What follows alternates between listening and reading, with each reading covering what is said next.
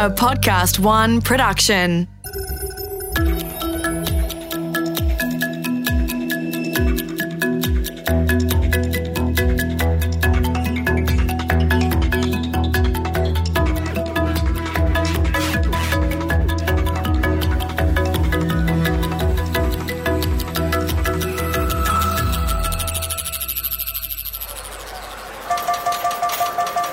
Las Vegas.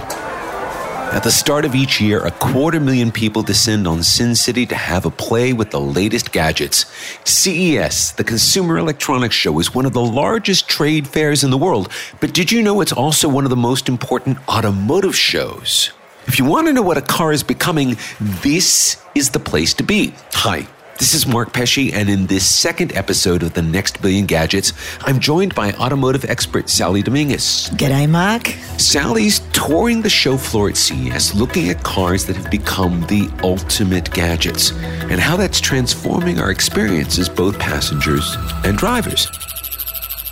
Now, Sally, I guess the first thing to take a look at is who's here at this show in terms of automakers. It's pretty much everyone, right? It's not everyone, Mark, but it's the real players. So we're missing Volkswagen. Okay. However, we have the big three. We have Audi, Mercedes, and BMW in a type of way representing. And what's really relevant about that is while those big manufacturers are ramping up their presence at CES, they are withdrawing from the Detroit Auto Show, which has always been the marker for the launch of automobile innovation. And that's actually happening just next week. So it's the week after CES. And generally what you'd see is that all of these big brands would launch all of their big cars in Detroit. And that's not happening this year. And what is that telling us? Well, the fact that you've got those players, Audi, BMW, and Mercedes, not representing at Detroit is massive. I mean, look, there's a lot of people left and there's a lot of up and comings, especially in the electrical vehicle startup area that are going to sort of try and replace them, but it's not the same. These are huge players choosing to opt out of traditional auto launches and look for something else. And it seems like they're looking for what CES has. Well, what is it that CES has? Well, I think what we're seeing is this final coming together of the idea of the computer chip, gaming, virtual reality, artificial intelligence is all now manifesting into the car. And the car is the hub where all of this stuff is assembling. And one of the things that's really interesting is on the show floor, one of the largest computer game companies, NVIDIA, which makes the graphics chips that are in basically every game or PC in the world, they have a booth here, but their booth is located over with the auto manufacturers, not over with the gaming manufacturers. And that's telling us that, in fact, those chips are now being used more by car makers to help those cars be smart than they are being used by gamers to help shoot aliens. That's right. And what is coming with this idea of all the computer in the car becoming the essence of the car. So instead of the drivability, instead of the performance, we have computation, the abilities of AI and everything else to drive a car. What we're also seeing now are people talking about cars as a service. This is brand new territory. So what does that mean when you talk about car as a service? Well, we've always talked about cars as something for the individual, something for the driver, something that's performance-based and something with ownership involved. Generally, we have fleets, but really ownership. Now we have companies like Toyota and Hyundai talking about how we'll no longer own cars, how actually we can use these cars to enable people who have never been drivers, blind people, physically impaired people, the mega elderly, the youth, the young, to now be a part of that driving economy because we're going to have driverless cars and assisted cars. You know, we talked quite a bit about driverless cars on The Next Billion Seconds, and there are different opinions about how soon we will have driverless cars. And I guess we're going to leave that to one side. But even so, we're starting to see how even just the idea of the driverless car is starting to shape the way the car makers are now starting to think about their cars, transport as a service, but also in terms of some of the new vehicles that we're seeing introduced. And you and I went to a vehicle introduction yesterday. I actually think what we've seen at CES is several paradigm shifts in the way we view and interact with cars. Mm-hmm. And you're right. The first thing that we went to was a bit of an eye-opener, a new electric car startup Byton has shown at the show twice, but this is the first time they've shown a car ready for production at the end of this year. Byton did not mention top speed. They didn't even mention range. All they talked about, basically, apart from the fact that the thing was really beautiful, was a 40-inch screen, a bunch of connectivity stuff, and technical trickery. So in other words, the fact that the dashboard is now this just incredibly long, incredibly high-definition display, sort of your ultimate Netflix experience, although you really are kind of supposed to use it to drive. Incredibly elegant console, but pretty dysfunctional. Super distracting. And yet this is the way they're going to sell that car. Because people are looking for that kind of experience now. They're not thinking about it. And when you talk about this, any car introduction, and you've been to many car launches, they always lead by they talking about speed, they talk about performance, the RPMs, the horsepower, all of these metrics that we've always used to judge the worth of a car. And all of a sudden, we've just abandoned them. Every car launch I've been to at CES has talked predominantly about connectivity, about how that company is going to sell membership, about different ways, apart from ownership, that company is going to move forward. And nobody at any of the launches I was at talked about range for an electric vehicle, talked about performance at all. So you actually had a conversation with the chief designer at Byton about those decisions that they made in their car. Benoit Jacob is a design veteran. He's worked in the car industry for around 28 years, and they brought this thing to fruition in 28 months. Is that fast? It's incredibly fast. It's at least twice as fast as an average car, but way faster. Because it takes 5 to 6 years to basically design a car and then get a car to market. That's right. And they're saying that the prototype that you and I saw will be on the road in China and then in Europe and the USA end of 2019, beginning of 2020. And they're saying it is absolutely safe and ready to go, although you and I suspect there are some sagging flaws in the safety aspects of this car. Benoit, what's your background in car design? My background is, I think, started something like 25 years ago. I'm graduated from Arts and the College of Design, actually, which is based in Pasadena. Yeah, I mean, that's truly an exciting job, I must say. I've been through different companies, and I did join Byton to take the position of Vice President of Design now for about 2.5 years ago. Now, I understand that the car that we saw launched on Sunday is going to be available at the end of 2019. Is that right? Have I got the right car? Our target is to bring the cars on the market by the end of this year. Incredible. And we also heard that it only took you 28 months to develop the car. Yeah, that was very, very quick. Normally, I typically say, in the design team, a designer will experience in 1 year what you would normally experience in 3 years in another design studio. That has been so quick, man. Just unbelievable. But we were able to mature the whole thing within that little short of time, because we are quite agile when it comes to decision making, for example. Yeah, sometimes it helps to be smaller, I think, and more in charge. What I was really impressed with the car that we saw was really, in terms of interior resolution, it's more resolved than, say, the Tesla, which has been around a while. In terms of your dash lines, particularly, the console is absolutely beautiful. So did you do the exterior and the interior simultaneously? Yes, typically in the car design process, both are starting at the very same moment. Typically, interior design is a little bit delayed from exterior. Here we did it the opposite way. We started inside out in a way, because we really drive the design philosophy about many other, the experience, and you have to start around the people. You have to start around how they're gonna think or live, while on the move. And this is why we kind of started the interior first, which is quite new, and then after wrapped it into a possibly beautiful dress with the exterior design. Yeah, and one of the enchanting things I think about this interior that had everybody talking at the show was that huge 40-inch wide screen that is horizontal, not vertical. It's a new thing to put the screen right across below the windscreen, I think.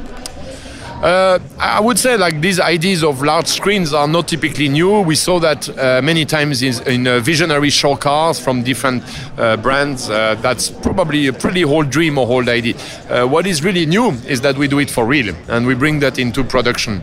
And we believe it is necessary to do so, because not only will we deliver digital content in a better manner, the screen is actually split in 3 different areas where we can bring different sort of content, be it entertainment, navigation, vehicle information, but it's also made in such a way that we will be able to update this car much quicker and much more often than the whole hardware. Like this is a car which is also 50% hardware, 50% software. This is now what is the car of tomorrow.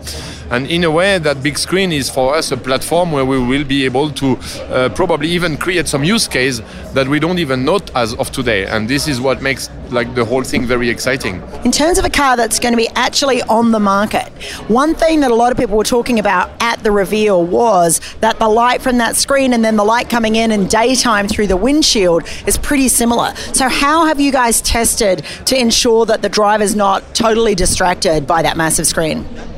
First of all, this is a screen, so we can control anything that happens on that screen down to the last pixel, be it the intensity, the light, the color, all these sort of parameters.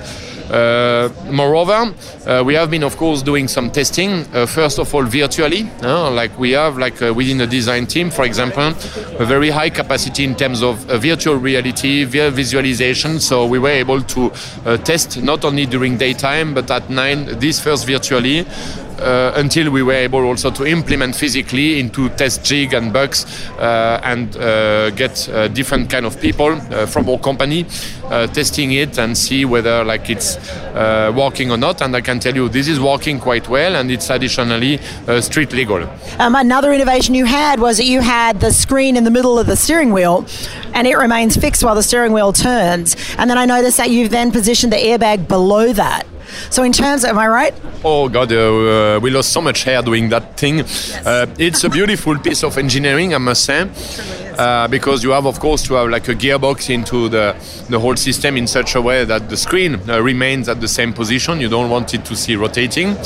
It is at the very end a beautiful piece of engineering. It's very light, it's very compact. And the finality is also highly intuitive, because now you have the possibility to interact with your car and also text or do a couple of duties, right under your hands, right under your fingertips. And what we promised into the show car is what we deliver exactly into the production car, because as you saw during the press conference, we revealed the production interior picture. It is based actually on the geometrical data properties that we have now for the production car. It's no longer show business.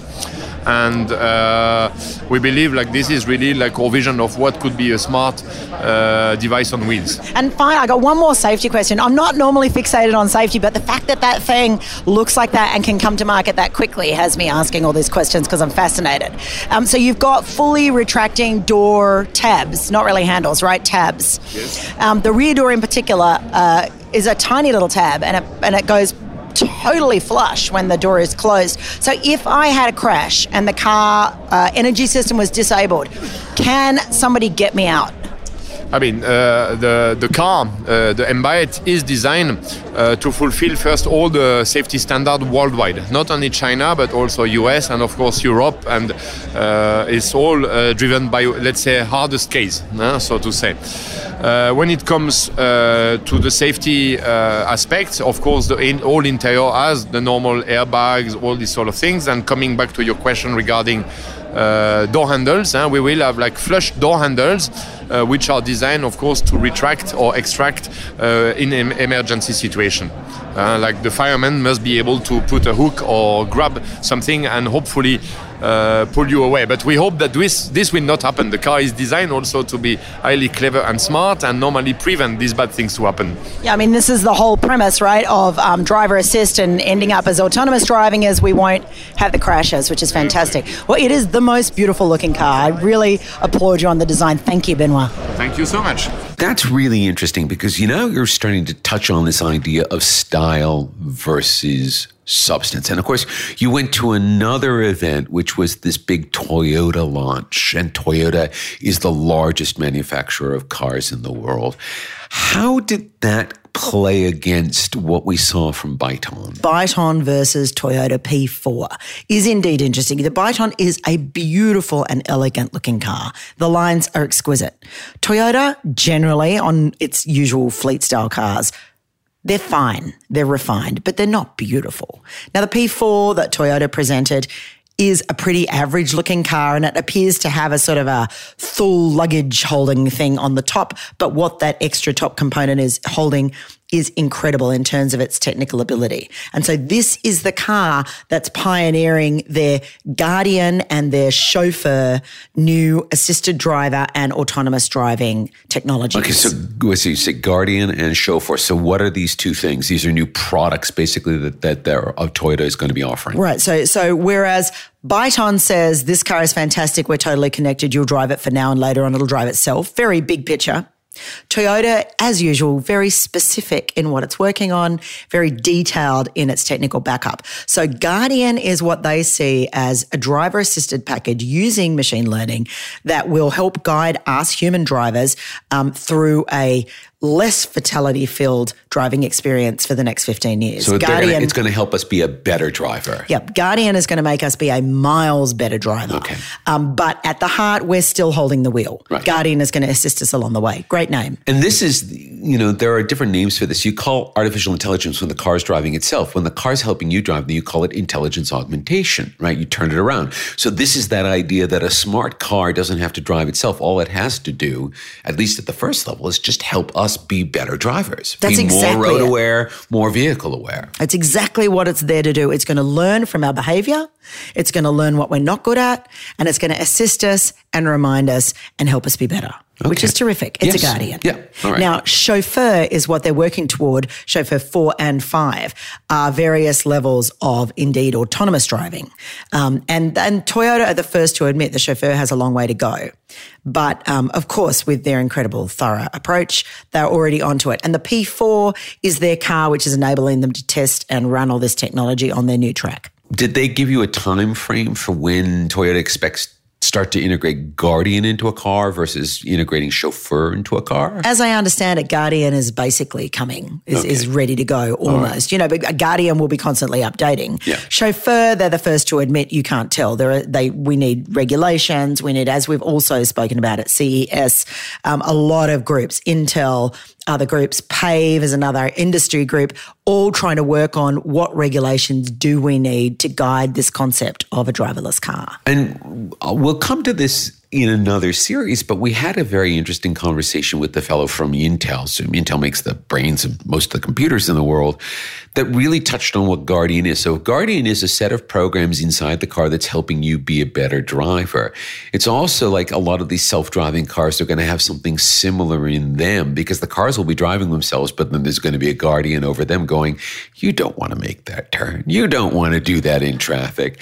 And so it's almost as though there's going to be a backseat driver for our autonomous vehicles. And this is what I find fascinating, because we all know how annoying a backseat driver can be. So here is the challenge to all of them, is how are you going to make that backseat driver tolerable? And, in talking to Jack this morning, what I thought was really interesting was, how will you do the essentially human element of that? How do you do a cultural overlay? If I'm driving in a car, essentially I'm passengering in a car and the car is driving itself, say, and we're looking at an animal on the road, which animals are we cool to run over and which animals are absolutely taboo?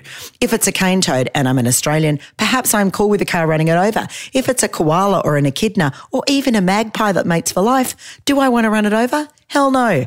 But another culture might go, come on, man, it's a bird. No, it's a bear. It's a spiky creature. And so I think what's so interesting is that cultural overlay. And how are these global companies going to deal with that? Because you have a global company dealing with a lot of different markets with a lot of behaviors. And what we're now starting to get into is if we start putting our behaviors into cars, and it's not, in fact, your behavior or my behavior, but the behavior of someone in Germany who's made the decision because it's in the software, then in fact, they are making a decision that once it's made and once the echidna is run over. This is the challenge. We will hate that backseat driver. And so at a time when everybody is talking about we need to come together and be global on this approach, well, no, we also need to accept that we're all humans and we're extremely different on our acceptance rate of what we want to hit on the road. It's a fascinating hurdle that they have. Okay, so we also now, in terms of this idea of sameness and difference, you saw a lot of these autonomous vehicle boxes. You called them boxes, like they all basically look like they're just boxes on wheels. They're all carved out of the same piece of plastic or fiberglass or whatever. And there's this image that the next generation of autonomous vehicles are just going to be ugly and boring and entirely utilitarian. Mr. Blobby. They're just Mr. Blobby. Well, or are they?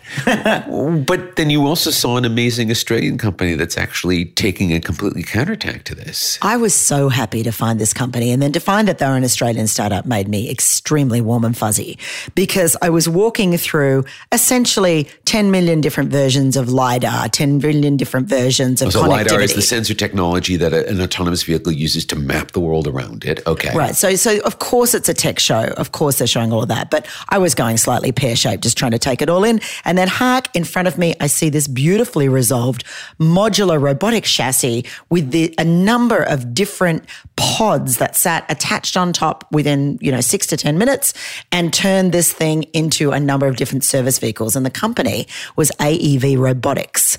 And I got to talk to the designer as well as a communications guy about how good this concept really is. Tom Hamilton was his name, who explained how the AEV skateboard chassis with the detachable pods worked and how it was different to other vehicles in the space. So this is a completely new idea for transport, and it's not a car, it's a system. So as you said, the robotic base, functional pods on top. So if you think of it like a mobile phone you have hardware, and then you add your applications on top. And we're offering that to brands for on-demand transport. So what we're creating is a city that has on-demand low-speed transport at 40 kilometres an hour. So how safe is this vehicle? Yeah, it's a really good question. The first thing that we do is we've reduced the speed, so 40 kilometres an hour. So in Australia, for example, you would see the Towards Zero campaign, and that's because the physics of 40 reduce a wide range of issues. Our focus is actually to focus on pedestrian safety, because while phase one is having a people mover and a person driving it, as we move towards a fully autonomous network, pedestrian safety is going to be increasingly important. So reducing the speed on that note as well, and having autonomous sensors everywhere, means that we're hoping to reduce a range of pedestrian deaths and injuries. So when can we expect to see these vehicles buzzing around our streets? Yeah, so for 2019, we're selling the developer platform, and we're working with brands to expand their capabilities. On the roads, I don't know, we've driven this on the streets of Melbourne. Last month I was in Tokyo, we had it on the streets of Tokyo doing testing. However, to have it on commercial production there'll be a range of factors, but I think realistically 3 to 4 years. Okay, so we actually now start to have this future where the car isn't one thing. It's one thing for each person who needs a car for the thing that it's doing. So how do we now start to think about the car? Is the car going to be an experience for the driver, which is now going to have the Guardian looking over its shoulder? Is it the experience for the passenger who's either going to be sitting in a boring box or perhaps in something that's much more custom fit to what they need? You and I sat through a really bad virtual reality presentation the other night of a car that would configure itself based on whether it was being used to have a meeting in or whether you were catching some sleep in it or whatever. What do we see in this relationship between the passenger and the driver and all of the different needs now that we're seeing the car not just as something that gets you from point A to point B, but something you're using while you're getting from point A to point B? There's so much happening inside the cockpit now. I mean, I think we can all admit whether it's a Guardian or whether it's a chauffeur, we're not actually doing that much driving. And there's a huge focus this year on wellness inside the cabin. So wellness and also distraction and entertainment. So there is, the bad VR that we saw was merely a reconfiguration of seats. There's a lot of, you can take a seat out, you can turn it into a table or a baby thing, or, there's always been that. People always like to fiddle around with that. But I think the experience of being inside the car is also something everybody is focusing on. For instance, Audi has a little collaboration with Disney where they've come up with VR computer game for the backseat backseat drivers, the backseat passengers. To keep the backseat drivers quiet. Which is synced with the movement of the car real time. So as the car turns a corner, you're going to feel that in the game. So you're actually going to get, what do we call that, 4D? Yeah. Well, you're going to get the perception sense because your inner ear is going to be going, oh, you're moving, and the game's going to move at the same time. But I actually think we can go way deeper than that on the car. And when I was talking to Tom over at AEV Robotics, he was talking about how in Iran, people find that they're able to do things in the car where nobody's looking, do things in the car where basically the car becomes a safe space to do things where basically no one can see what you're doing. And I think this future of a driverless car is actually providing us with a space with no supervision. So you can totally imagine. So you can imagine teenagers going off to neck inside the car, as they always have. I'm thinking there'll be, if you've got autonomous and their service vehicles, there'll be sex cars. There'll be Dutch oven cars where everyone goes off to smoke together, and it'll probably release marijuana through the vents. I mean, I live in California. What can I say? It's going to happen. I might design it just because someone has to. I don't want it, but I'm going to design it. But, I think there'll be, you could have drug dealing cars. Here is a whole flip side. Yes, service industry, but as we know, service comes in all forms. And I think that this whole idea of the unsupervised pod is open frontier. We're talking to Sally Dominguez about the amazing cars at this year's Consumer Electronics Show. You're listening to The Next Billion Gadgets, and we will be right back.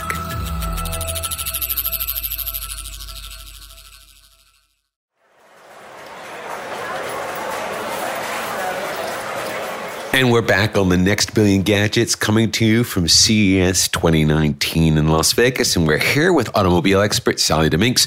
So, Sally, you went to another car launch from Hyundai, and this was truly a launch.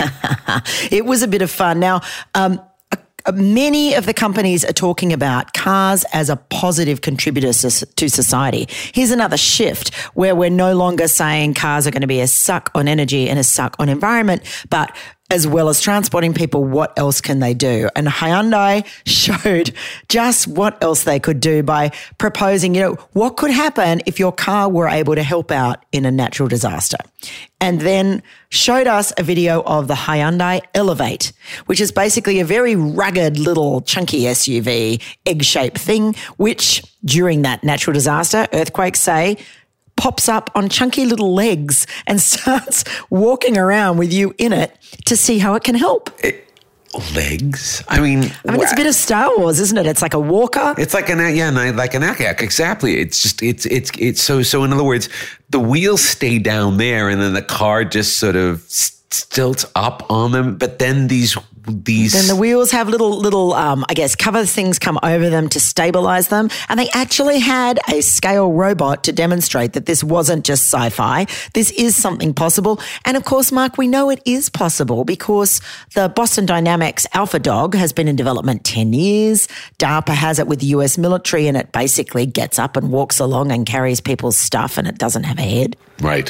And this is, people see this device, if you've seen YouTube videos, and there have been many YouTube videos of these Boston Dynamics robots, that there's a sort of creepiness because it's eerily familiar and yet eerily alien at the same time. And you're watching then this vehicle that Hyundai has designed do exactly the same thing. That's right. And knowing that 10 years ago, we would have said, it's Star Wars. But no, we know that the Hyundai Elevate, even though it was an animation and a scale robot, in fact, is possible. It's possible. So this could then be what the future of, say, an SES vehicle looks like. So it gets to someone who's been in a flood or who's been in a fire and can crawl over debris and actually sort of make its way to someone in need, so that this is kind of what an ambulance ends up looking like. When you can't bring anything else in, you bring in the Elevate. That's right. So are we a robot or are we a car? It's pretty interesting. And they even posed a scenario, driving to the snow, you slide off the road. Well, now you can activate your legs and dig yourself out and then pop yourself back on the road and keep on driving. I mean, it's not impossible. How exciting is that? It's so cool. It's, and there's clearly going to be some use cases where they absolutely will need that feature. Like not all of them, probably not even most of them, but some of them. And you could see places where like ski cats get used, or certain kinds of vehicles that have to work in very dangerous terrain. Right? Yeah, I mean, of course, we're always trying to take weight out of vehicles to make them more fuel efficient. So no, we don't want a pair of legs dangling around, or in fact, set of legs. It's not even a pair, just for that little emergency that may happen. But as you say, purpose-built vehicles that are able to add this extra dimension to their movement and their practicality is pretty incredible. Now, but then that brings up that there's another, and I think probably simpler, but yet far more useful way to think about this. And you saw something from Honda. I saw it as well, but you saw it, and it just blew me away because it's both really simple and really clever. Yeah, it's one of those things, like so many good ideas, that seems really obvious, and yet here it is, seemingly for the first time. And Honda, they're calling it the autonomous work vehicle, and they've basically taken an all-terrain vehicle chassis that they've had that works really, really well for a long time. And they're not electrifying it. Unlike so many autonomous vehicles, it's running on petrol in this instance. But what they've got is a little workhorse. So again, no head. It's just a flat platform with very, very rugged all-terrain wheels and the capability to go over really, really rough terrain. And we saw it in action in this little video helping firefighters. And it was fascinating, right? Because it's got its GPS tracking, it's got these other abilities, so it has the follow ability, so that once they've taken it on a track carrying all the heavy equipment, say to a fire or another emergency site, the little darling can just trail back and forth, following its own path, bringing you more stuff, taking out injured people, whatever it's got to do. Right. So it's this idea then that there's enough smarts in it to make it really useful without so many smarts that you kind of have to worry about it doing too many things. It's that sweet spot in that you have something that's a helper. And that this is something that, again, it seems really obvious. It's like, oh, wait, yes, you could use it, but you could also use it on a construction site, or you could use it in the backyard if you scaled it down a little bit. They were clearly talking about using it on the farm as well. So the more and more and more use cases for something like this that's smart enough to help out without so smart that you don't have to worry about it. Yeah, I absolutely loved it. It's so elegant and simple and rugged. It's like man's best friend, part 2. Which is it can trail you along, it can carry all the heavy stuff for you. So like your little personal Sherpa.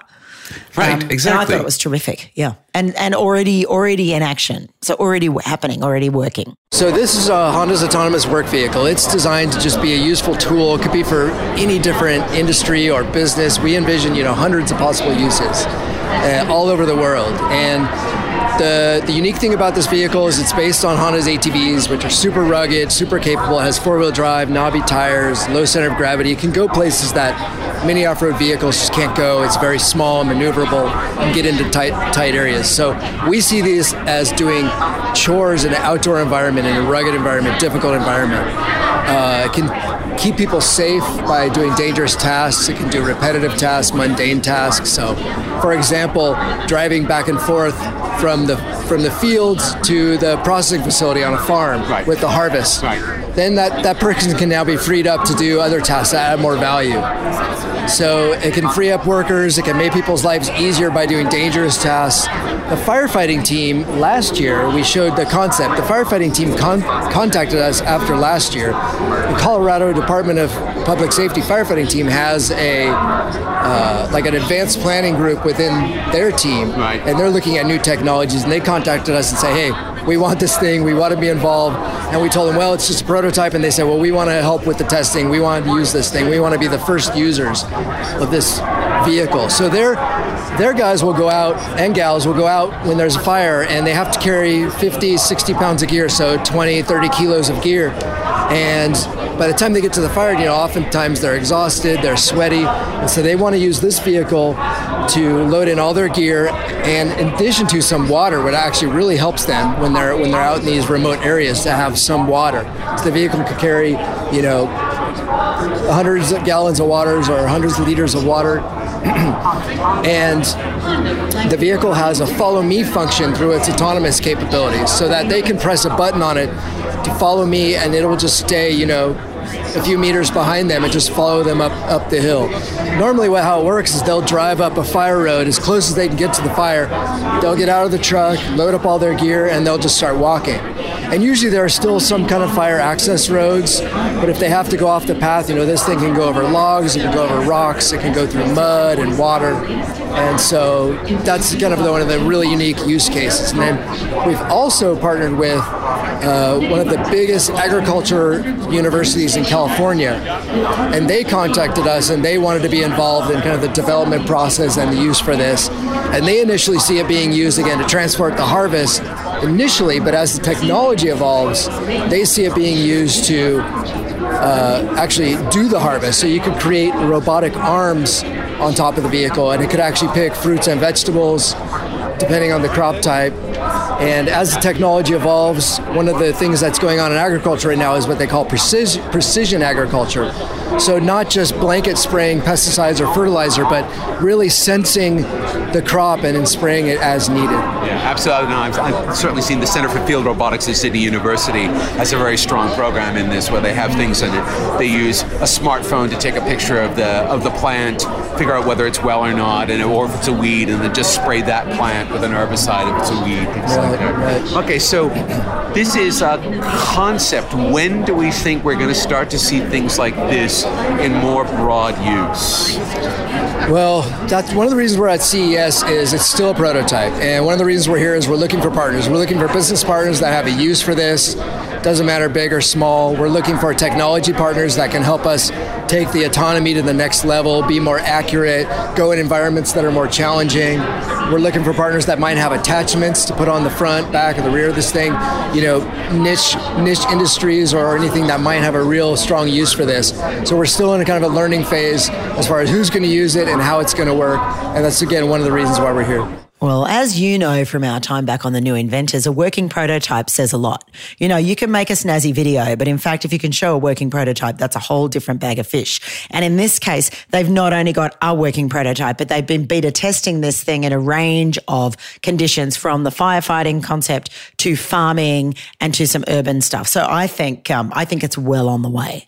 Honda has had a long history making all sorts of industrial engines and things with, the fact that they make this ATVs is not a big deal for them because they make ATVs and they've been making ATVs for years. So are we starting to now see that the ideas of what a car maker is now becoming this much more flexible thing, that a car maker is a set of skills that's not really just about moving people from point A to point B, but it's about providing mobility in any situation for anything that needs it. This is one of those paradigm shifts, I believe, because we are redefining what is a car versus what is even transport. We're seeing a lot of development in personal transportation and that final point-to-point type thing, scooters, small wheelchairs, little hovercraft, like all these different type, vertical liftoff aircraft are now talking about 1 and 2 people things. So I think that we're looking at what cars are in a completely different way. And I think the manufacturers are running scared too, because they don't have the answer. I mean, you've got Hyundai and Toyota talking about, we'll have subscription services because people won't own cars. Well, they don't. That's not their business. And then you've got other people. Audi's now made an electric sort of hovercraft surfboard thing. Well, that's not what they do. They're not watercraft people. And then Honda is chugging along doing all its industrial stuff. Honda's probably best placed to whip up a little personal transportation device and whip up a super rugged little man's best friend helper thing for out on a bushfire, And you also then have, at the same time, Harley-Davidson has announced an electric bike, which I'm sure there are Harley fans who are screaming heresy about this because there's so much of the Harley that's tied up in the deep-throated roar of a petrol engine. And this has been such a drama because Renault classically a couple of years ago, the Clio had a little button where you could sound like a 1927 race car, or you could sound like a spaceship, or you could, because in fact the actual engine was too small to have that grunt. Now, how on earth can you accept as a Harley owner a recording of a sound? So what is it? This starts to ask some basic questions about, is this just in the same way that we used to accept noise when we played an album because there would be dirt on the needle?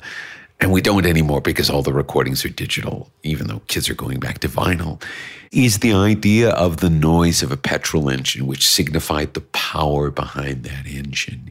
Is that now just sort of this weird antique, and we're just hearing the final strains of it? Well, again, it's back to humanity and the human condition here. I mean, can a throb be supplanted by a buzz or a whir? I mean, they're two very, very different sensations. And I think we have throbbing engines have always been this sort of sexy power, performance. You're the driver. You're owning the machine. Now, what are we? I mean, we're the passenger. Are we buzzing along? Are we buzzing? I don't know what we're doing. It's almost like we need a new sense because the sound will never be the same. So perhaps it's this incredible flushing speed, or perhaps it's whatever the entertainment system is in the back. Or perhaps it's whatever people are doing when they can't be observed inside this very tightly controlled space, which may be one of the most private spaces that we have in the future. Sally, it has been amazing talking to you about all of the innovations that we're seeing at the Consumer Electronics Show this year and what it's telling us about what's happening to the next billion cars.